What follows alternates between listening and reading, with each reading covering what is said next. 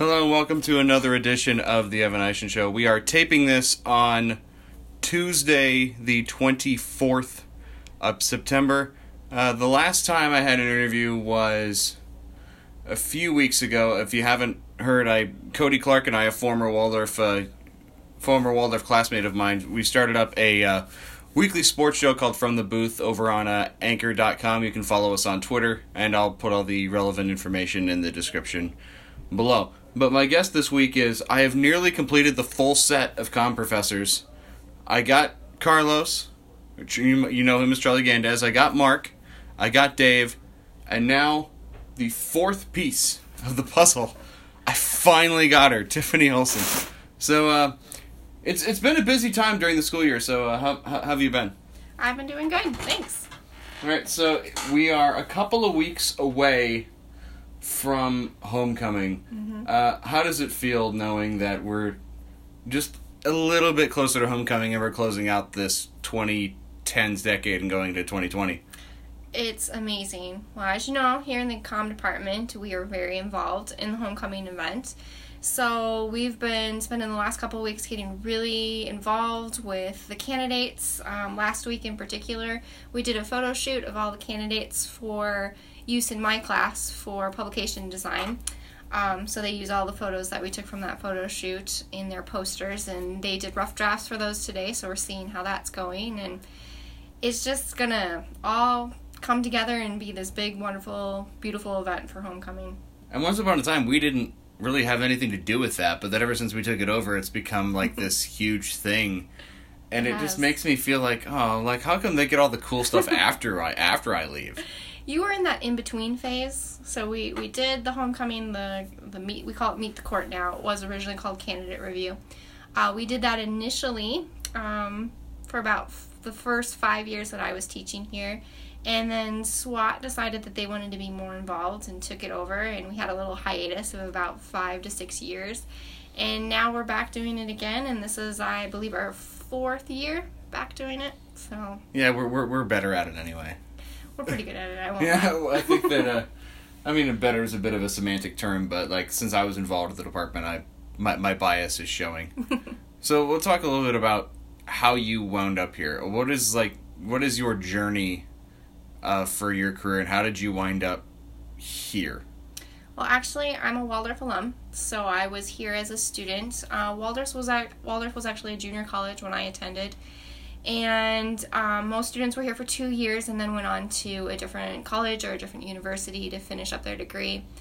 There were 2 programs that were BA programs at the time. Communications was one, and the other one was business. Oddly enough, even though I teach in the communications department, I was not a communications major. I was actually here as a fine arts major, and I had intended to leave and go to Iowa State University after I had completed my first 2 years. But I really fell in love with Waldorf, and it's a great community, and I didn't want to leave.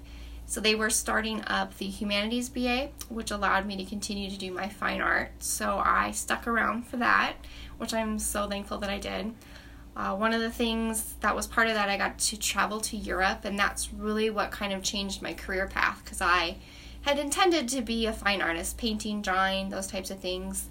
Wouldn't be a very lucrative career, but it was what I loved doing. And then when I went to Europe, I saw all of this advertising that just inspired me, and I came back wanting to be a graphic designer. So came back, I had 1 year left here at Waldorf, and I took the communication classes that were related to graphic design. So I was part of the communications department, just not a major. And then after I graduated, I worked at a design firm in Mankato for several years. And I heard that there was an opportunity to come back and teach as an adjunct professor here at Waldorf. So I did that while I was finishing my master's degree at Iowa State University. So I kind of bounced around for a little bit. And then ended up here working full-time after they did a search, and I applied. Because I'd been working... It was 2 years I worked as an adjunct, and then they opened it up for full-time, and I reapplied and was able to get the position. So now I've been here. This is the start of my 14th year at Waldorf. So you wound up going to Iowa State anyway, just not...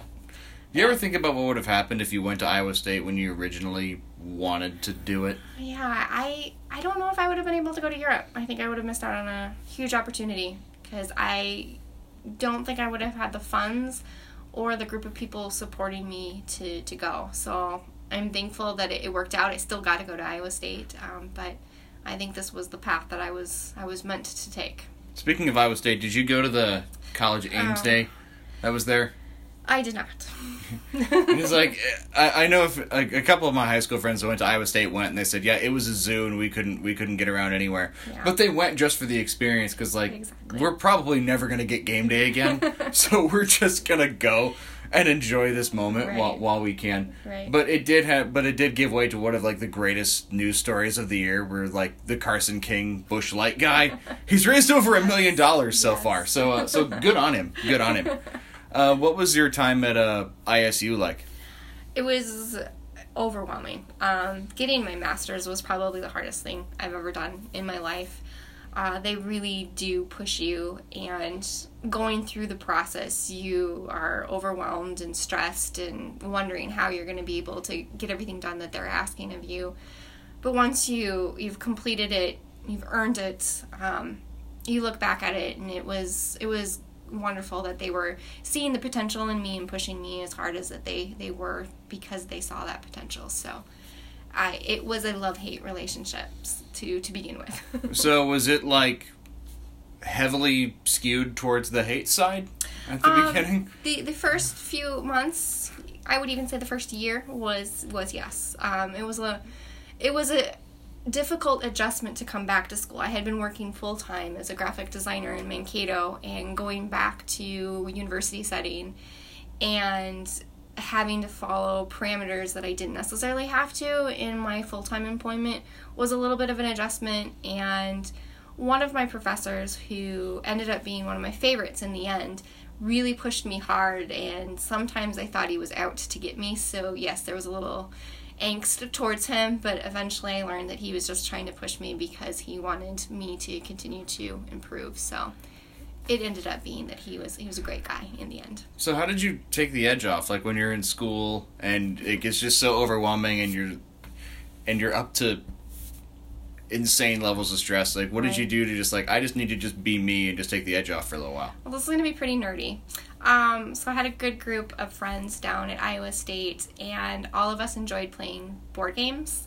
So we would often take turns going to each other's houses or apartments on the weekends, and we would play a lot of board games. I'm not going to lie, the other Tiffany, she was Texas Tiffany, she and I were pretty good at Cranium, because when we partnered up, it was pretty hard to beat us in Cranium. So you got to watch out for those Tiffany's. Those Tiffany's, yes. Yeah, I think that might have been how they actually phrased it at that point. T-squared is what we went by. I mean, hey, why not? If the opportunity presents itself, you're going to do it. Exactly. And then, so you've been here for 14 years, yes. But you were an adjunct before that. Do you think that being an adjunct gave you a bit of an advantage when you were applying? Because, we've already worked with this person for a couple of years, so it's not like this is a brand new person off the street. We're going to have to learn how to work with them, their quirks and all. So do you think that gave you a bit of an advantage? It could, but I think that they looked at all of the applicants and really weighed who was going to be the best fit for Waldorf. So I'm glad that they did that, because I feel like I earned it, rather than, okay, she's been here for 2 years, let's just keep her here. So I wasn't on that side of the conversation, but just from where I stood as an applicant, I really think that they explored all of their options. They brought in individuals that they thought that they were interested in, and they had the same opportunities as I did to present their work, to teach a class, and to also speak with the committee. So in the end, I'm glad it worked out the way that it did, but still I'm glad that they treated me like any other candidate. What was that first year when you got, how much do you remember of that first full year? First full year. The first full year was getting adjusted to a couple of new classes. I had been teaching visual theory and publication design, so during my adjunct time, I had kind of gotten those situated. The first year of teaching any class is always a struggle, because you're trying to figure out how much content can I fit in this time, what do I want them to learn, those different types of things. But as I became full-time, I took over web design, which was a 4-credit class. So it was more days of the week, which I'm fine with, but it's a lot more material to try and cover in a week than you would, for example, a 3-credit or a 2-credit class.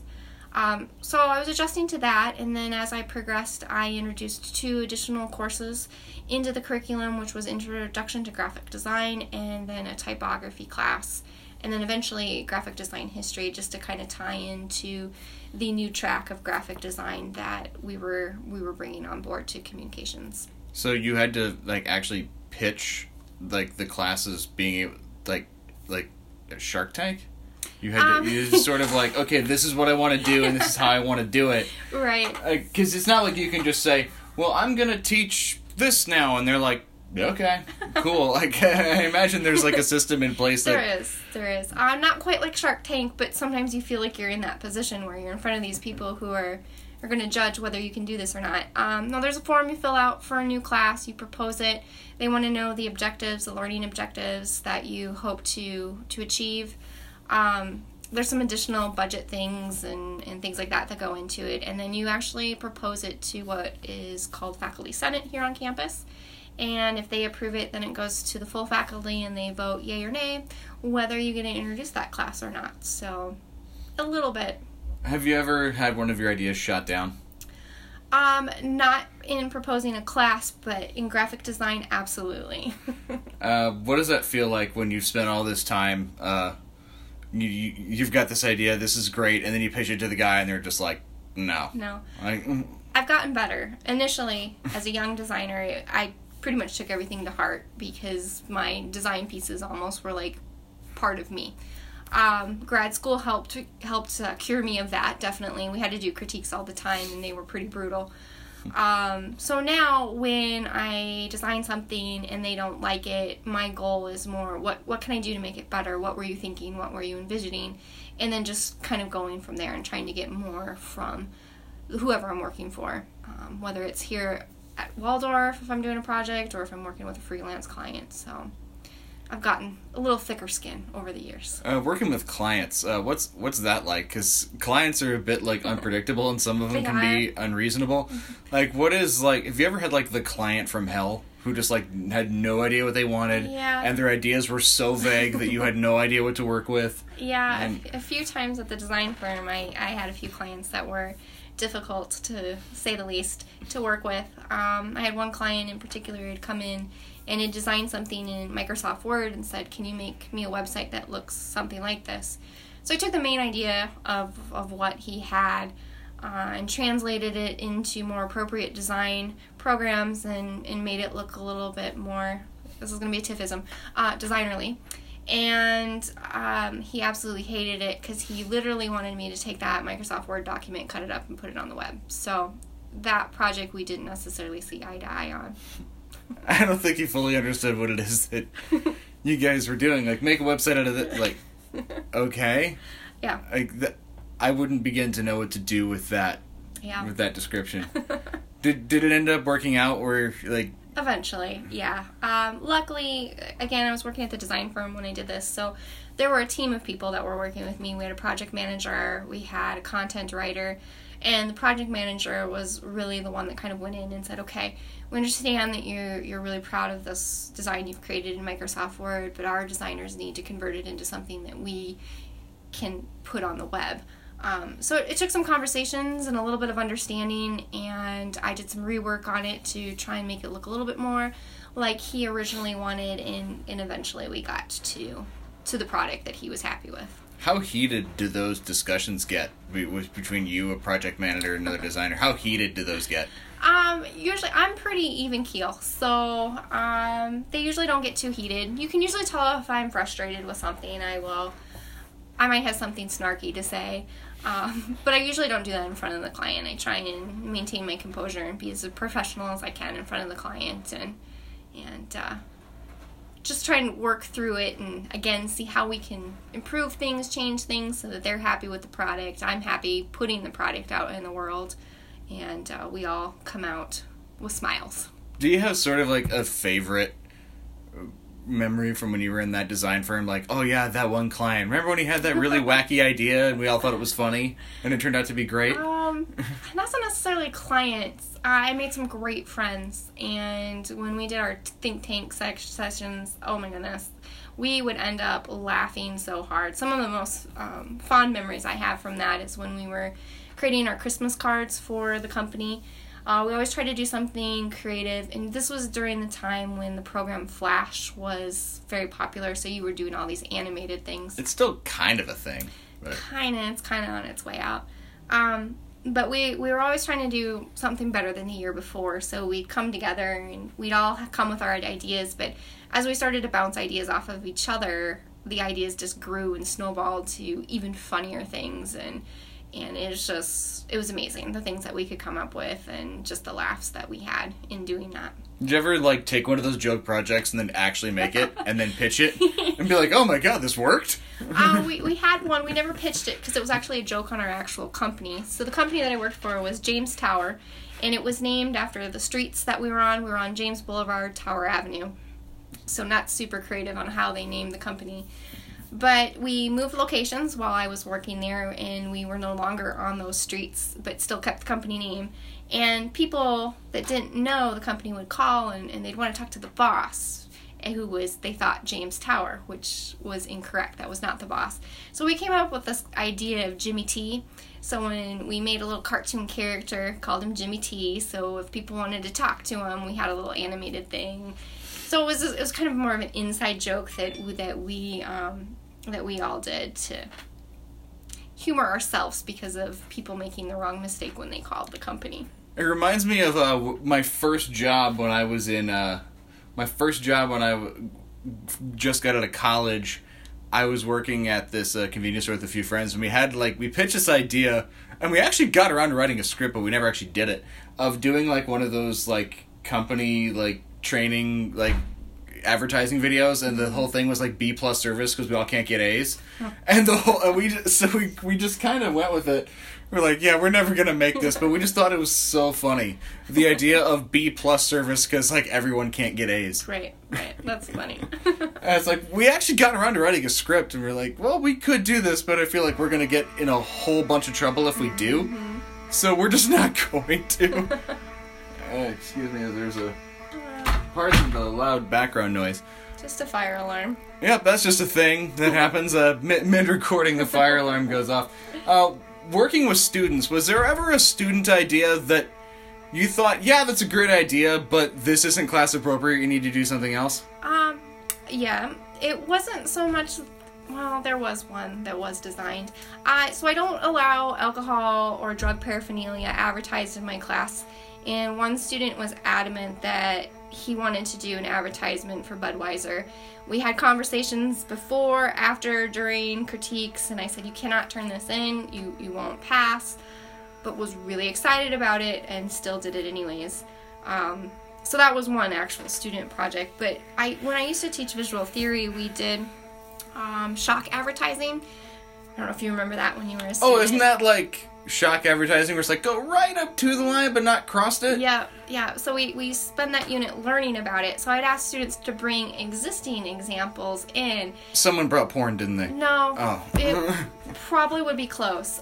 There was a banned Skittles commercial that if you go and watch it, it's terrible. But it was a video. So we watched it and it went up on the screen, and I just prayed to God that no tour groups would go by while this commercial was playing because I was mortified. When it was done, I didn't know what to say other than, well, that was incredibly inappropriate. That was a thing that happened? What was the commercial? So it was a bride and a groom. They were consummating their marriage, and the Skittles were used to represent some of that. So. Oh, yeah, I remember seeing that. Yes. It was how did this get approved? Yes. So how did this get approved? It did not. It was not allowed No, I'm talking about, well, they still filmed it. They did. Yeah. The Skittles guy, it's I'm not even mad, I'm impressed. I guess that's the best way I could describe it. Right. But you were just yeah, that was a thing. That happened. And you just didn't know what to do with that. Was there ever, a time where, you personally, objected to it, but you're well, it still fits in the parameters, so I'm gonna roll with it? Gosh, that's a good question. No, again, because I'm pretty easygoing, and if a student can explain it to me and they're supporting it, whether I agree with it or not, I'm okay with it, because I don't expect everybody to have the same viewpoints as me, and I'm not going to have the same viewpoints as them. So as long as it's appropriately presented and it's not showing anything terribly, then yeah, I'm usually okay with it. Oh, so one thing that I'm sure that maybe the community, I mean the comm community does, but maybe not the community at large, is that you've had skin cancer. Yes, I have. When did you first notice you had it, and what have the treatments been like for that? Well, I first learned I had skin cancer. Well, I didn't know it was skin cancer, but I first had it checked my senior year of high school, so it was a long time ago. I had a strange-looking spot on my back, and I had gone to a skin cancer clinic that they had in Mason City, and they took a look at it and told me, no worries, you're young, it's too young to be skin cancer, and basically just told me to go on with life. So several years have passed. I'm now up in Mankato working as a designer, and I had gotten this weird growth on my right wrist, and it was interfering with me using the mouse. It was just uncomfortable and cumbersome, so I decided to go check it out, and the doctor said, we think it's a fatty tumor, we're just gonna remove it, and we'll let you know. I freaked out. I never had stitches in my life, never been cut, so kind of freaked out. And for some reason I thought it would be a good idea to say, hey, take a look at this mole on my back and let me know what you think. So they're like, we're gonna take that too. I honestly do not remember what happened after that particular point, but I snuck out and called my family. My now husband, who was my boyfriend at the time, was pretty upset with me and drugged me back to the doctor. The fatty tumor on my wrist had disappeared at this point, so I feel like that was my sign that you need to get in and check this out. So they took a mole, and then they found another one close to it that they decided to take both of them just to see. And again, no worries, you're young, they just look a little weird. So about a week or two later, I can't remember the exact time, I got a call that it was melanoma. It was stage 2 melanoma, and they immediately transferred me to Rochester, where they had to do deeper cuts to remove the rest of the tumor. I had to have a chest x-ray, a couple other things just to make sure that the cancer hadn't spread, and luckily it hadn't spread. And with the additional surgeries, I was able to have the cancer completely removed. However, several years later, when I was expecting my first child, my moles started growing again, which is a sign that you need to look for when you have skin cancer. So I probably had over 30 moles biopsied while I was pregnant with my first child, and 3 of them ended up being melanoma. I have 2, I call my twins, they're one on each arm. They were both stage 2, and then I had one on the back of my leg that was a stage 1. So same process, just removing skin. Hadn't traveled any further, but I've got some pretty nifty battle wounds from my battles with skin cancer. So. Are you done with it at this point? No, they think I am predisposed to skin cancer, so it's not a matter of if, it's a matter of when. So I go in every year, have a yearly checkup. They have quite a library of all my moles. They've taken photographs of my moles.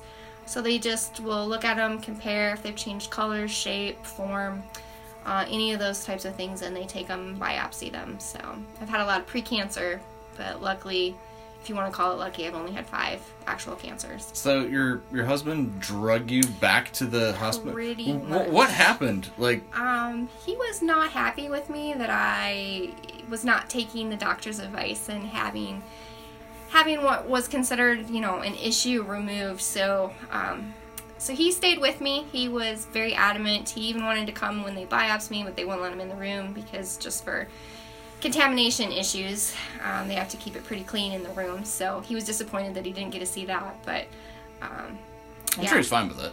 Yeah. I'm sure he's fine with it. He is. He likes that kind of stuff. I'm surprised he didn't become a doctor. So, but yeah.